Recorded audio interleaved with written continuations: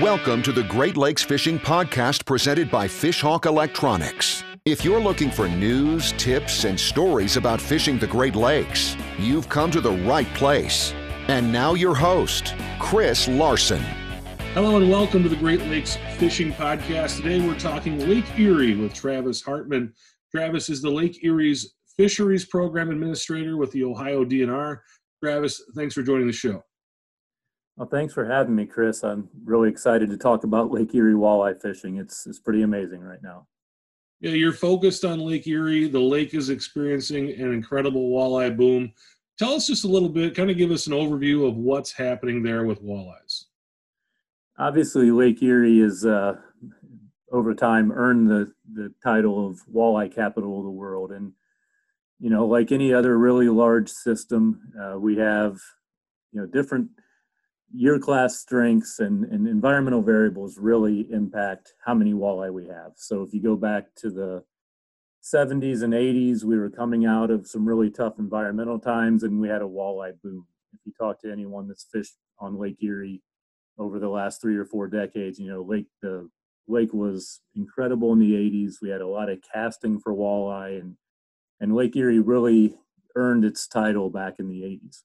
We went through some tough years. The 90s didn't produce as many fish, and into the early 2000s, the lake changed, and it was still great walleye fishing, and we had seasonal opportunities, and we had great trophy fishing, but we didn't have the numbers. And recently, we've gotten hatches that are just really hard to put into context, in a historical context. We're seeing hatches every year. 6 of the last 7 years, we've had hatches that are above the long-term median. And then in 2018 and 19, we've got 2 of the biggest hatches we've ever seen. So even on a Lake Erie scale, we're seeing recruitment and production that's really unrivaled. We're seeing angler catch rates that are just going through the roof. And it's really an exciting time because you can always count on coming to Lake Erie and catching walleye. And, in a normal year, limits aren't a big deal. You can normally count on having the opportunity to catch your limit. But right now we're seeing fishing that's just unmatched even in Lake Erie's history. So we're pretty excited up here. What's behind those giant hatches? Why is this happening? As someone who works with the fisheries all the time, what can you look at and say, all right, this is why we're seeing what we're seeing? There are a handful of environmental variables that play into that. On such a large water body, we're impacted by weather and wind and warming rates and winter severity. So, you could really pick apart a lot of individual variables, but a few things rise to the top. And one of those is hard winters. When we got the 2014 and 15 hatches, we had really hard winters that preceded those springs. And it kind of matched the historical profile of when you get hard ice, when you get a late ice breakup and delayed spawning in the spring, you see the good opportunity for big year classes. And that was the case in 14 and 15. You look at the recent hatches, and obviously, here in Ohio, we didn't get the hard winter. That didn't fit the historical pattern of hard winters leading to big hatches. But what we do have right now is extremely high water. And if you look back at the 80s, on top of heavy winters that led to good hatches, we also had very high water in the 80s. And we're right back in that same mold right now. We have record high water levels, and despite the fact that we're not getting hard winters recently, that high water seems to be trumping everything. And within that, there are some, potential variables that are helping the hatch. I'm imagining that current dynamics are bringing more of the larvae inshore, so they end up in warm, productive, really nice habitat, nursery habitat for good growth. So at the end of the day, we have plenty of eggs every year.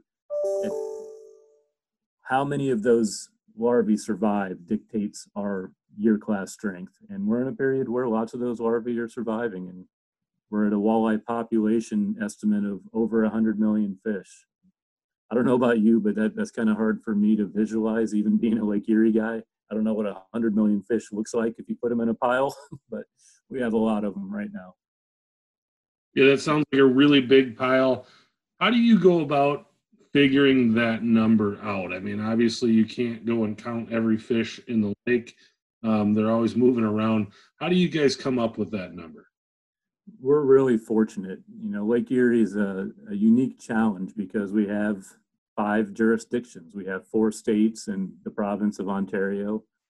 And without collaboration, each of us managing our own waters kind of in a vacuum just wouldn't work.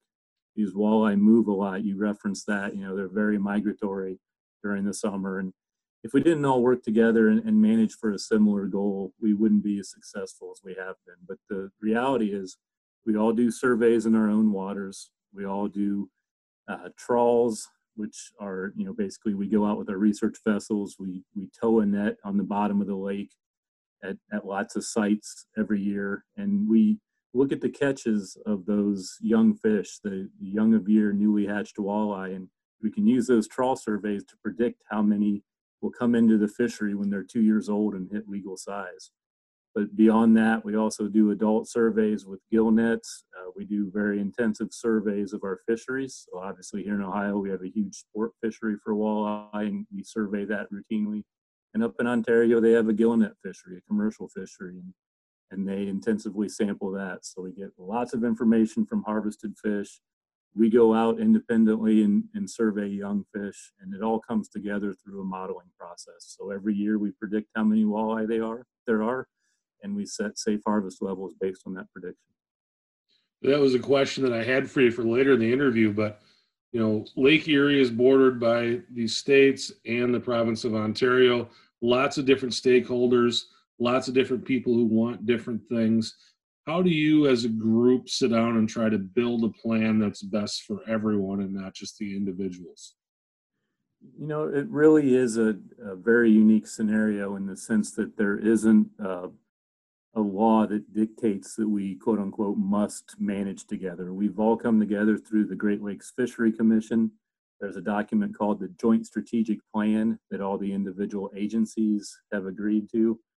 And at the end of the day, it's a gentleman's agreement. So we come together and we use the best scientific information to do the modeling work. The model prediction is kind of the backbone of our management decisions. But as we continually improve that process, we get better and better predictions of what the population is. And then as a Lake Erie committee, and I'm the Ohio representative on the Lake Erie committee, each of the 5 jurisdictions has one representative on the committee. We all sit down, we take advice from our scientific staff, and we use that modeling prediction, and we decide it is a consensus. It's not just 3 or 4 of the 5, but as a consensus, the 5 of us determine what we believe a safe harvest level is, and then it gets allocated to each jurisdiction. So each of us gets a portion of that safe harvest level, and it gives us the individual flexibility to manage how we see fit within our jurisdiction, but we're meeting the lake-wide, the group agreed upon safe harvest level. We're setting regulations that keep us within that annual safe harvest level. Yeah, fish move around on the lake. It's not like they're just, your Ohio fish stay in Ohio and your New York fish stay in New York and your Ontario fish stay there. The fish are always moving around on Lake Erie. Can you talk a little bit about the migration pattern and kind of how fish move throughout the system? It's really interesting. And when you think about Lake Erie, it's a big open system. We don't just have a large lake that walleye move around. They actually have the ability to completely leave the system. They can go up north through the Detroit River and head to Lake Huron. They can go into the Niagara River. There's a big falls at the end of the Niagara River. They probably don't do much moving over that falls, but it's a large open system, and there's a long history of tagging projects. We used to exclusively use jaw tags. So we would put tags on fish in known spawning locations, and then when they get recaptured by an angler or a commercial fisherman, we get a report of where that fish got harvested. And we started seeing that they use the entire system. And the basic migration pattern is lots of the fish come to the west in the spring. They spawn in Western Basin rivers and on the reefs out on the main lake in March and April.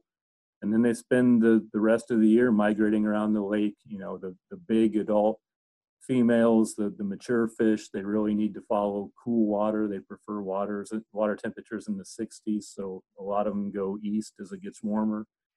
and then they follow around bait fish like smelt and gizzard shad. And in the fall, they start heading back to the island area in the Western Basin, and they get ready for the next spawning season the following spring.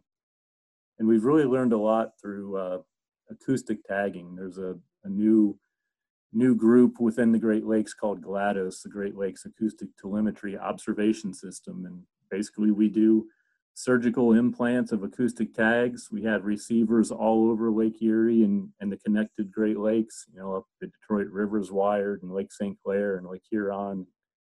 We can put these acoustic tags in, and we get time-stamped detections anytime those fish swim by a receiver. And it's just amazing to look at the annual migrations. We have literally millions, actually hundreds of millions of detections from walleye and other species, and we can take a close look at migration and better understand how they utilize the whole system. Yeah, that's really cool. I've heard about that, and I want to get into that with a couple other people with that whole setup. But that is really cool, and it's something that just the data that you'll get out of that has got to be incredible.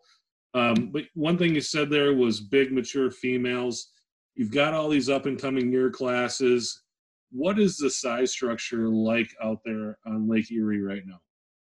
But I can tell you from firsthand experience, and you've probably heard this from a lot of anglers. Right now, we have a whole lot of fish that are 2 to 5 pounds, and that's great for filling a cooler, for catching a fast limit, and it's especially good for the Western Basin because those young fish that haven't hit that age where they migrate a lot, they really drive the Western Basin catch rates. If we have a lot of young fish, Western Basin fishing is really good all year.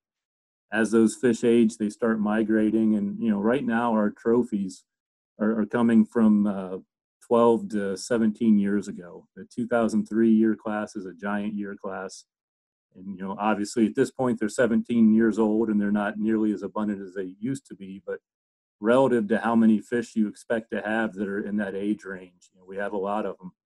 So there are great trophy opportunities right now. Those big 2003s are our 30 to 32 inch fish that are going to give you a 10 to 14 pounder.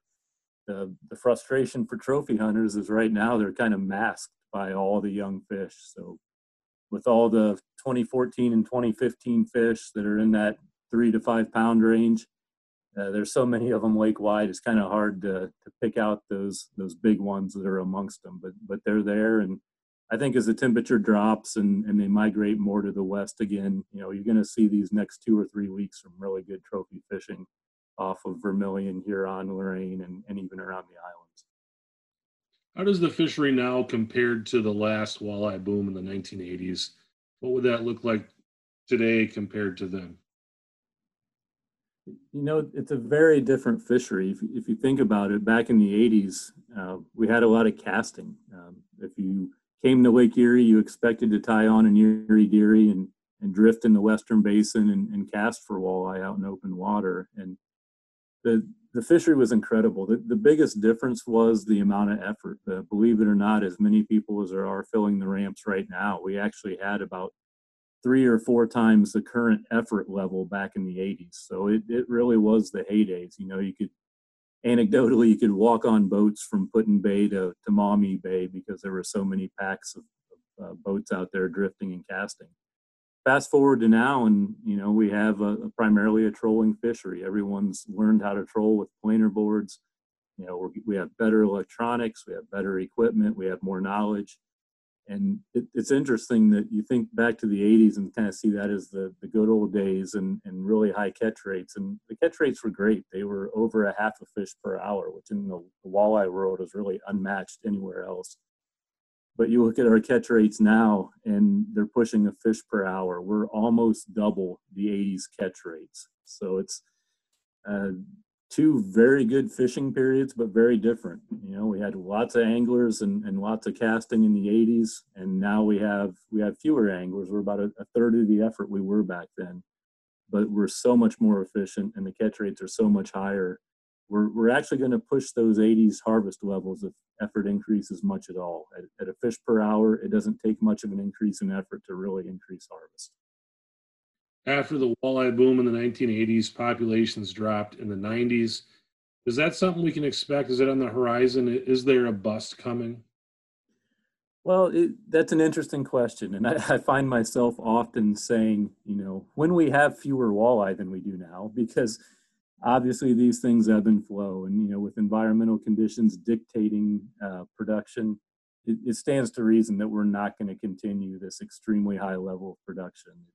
Long-term weather patterns just don't let us have great hatches every single year. So yeah, I absolutely think walleye numbers are going to decrease. I mean, if you look at the 80s, that was a decade of consistently higher populations. Then when we got that 2003 year class, in a short term, we spiked the population again, but it fell off pretty quick after that year class. I think what we're going to see now is much like the 80s. You're going to see an extended period of high abundance. I'm not sure if we're going to continue to get these hatches or not. Common sense would say we aren't. So we have enough fish and enough year classes to maintain the fishing we have right now for literally the next decade. But over the next 5 or 6 years, the hatch size is going to dictate how long this lasts. We're already in a position where we're going to have great fishing for a long time. And if you look forward 5 years or so, you can see a period of incredible trophy fishing. And as far as trophies, we'll be right back into the early to mid 90s when the 80s produced a lot of big fish a decade later. And we're going to see that again. We're going to see trophy fishing like you haven't seen since the 90s real soon. But hatches over the next 5 years will determine how much longer it lasts. Travis, is there something that I didn't ask you that you really wanted to talk about today? I think we covered the major bases. I like to say on Lake Erie, you take advantage of what's good when it's good. And right now, we're truly in the new good old days of walleye fishing. If you're not familiar with Lake Erie, if you haven't made the time to come over to Lake Erie and catch some walleye, now's the time. Don't miss out on it. But as things change, there'll be new opportunities. We have a lot of great smallmouth and largemouth bass fishing. We have some good yellow perch fishing at times. And, as conditions change and as different species see the same things down the road that we're seeing with walleye now, there's always something good to do on Lake Erie. Very cool. Travis Hartman from the Ohio DNR. Thanks so much for coming on the show. We really appreciate your time. I appreciate you having me, and get out here and enjoy it if you can. Thanks for listening to the Great Lakes Fishing Podcast presented by Fishhawk Electronics. For more information on fishing the Great Lakes, visit our blog at fishhawkelectronics.com.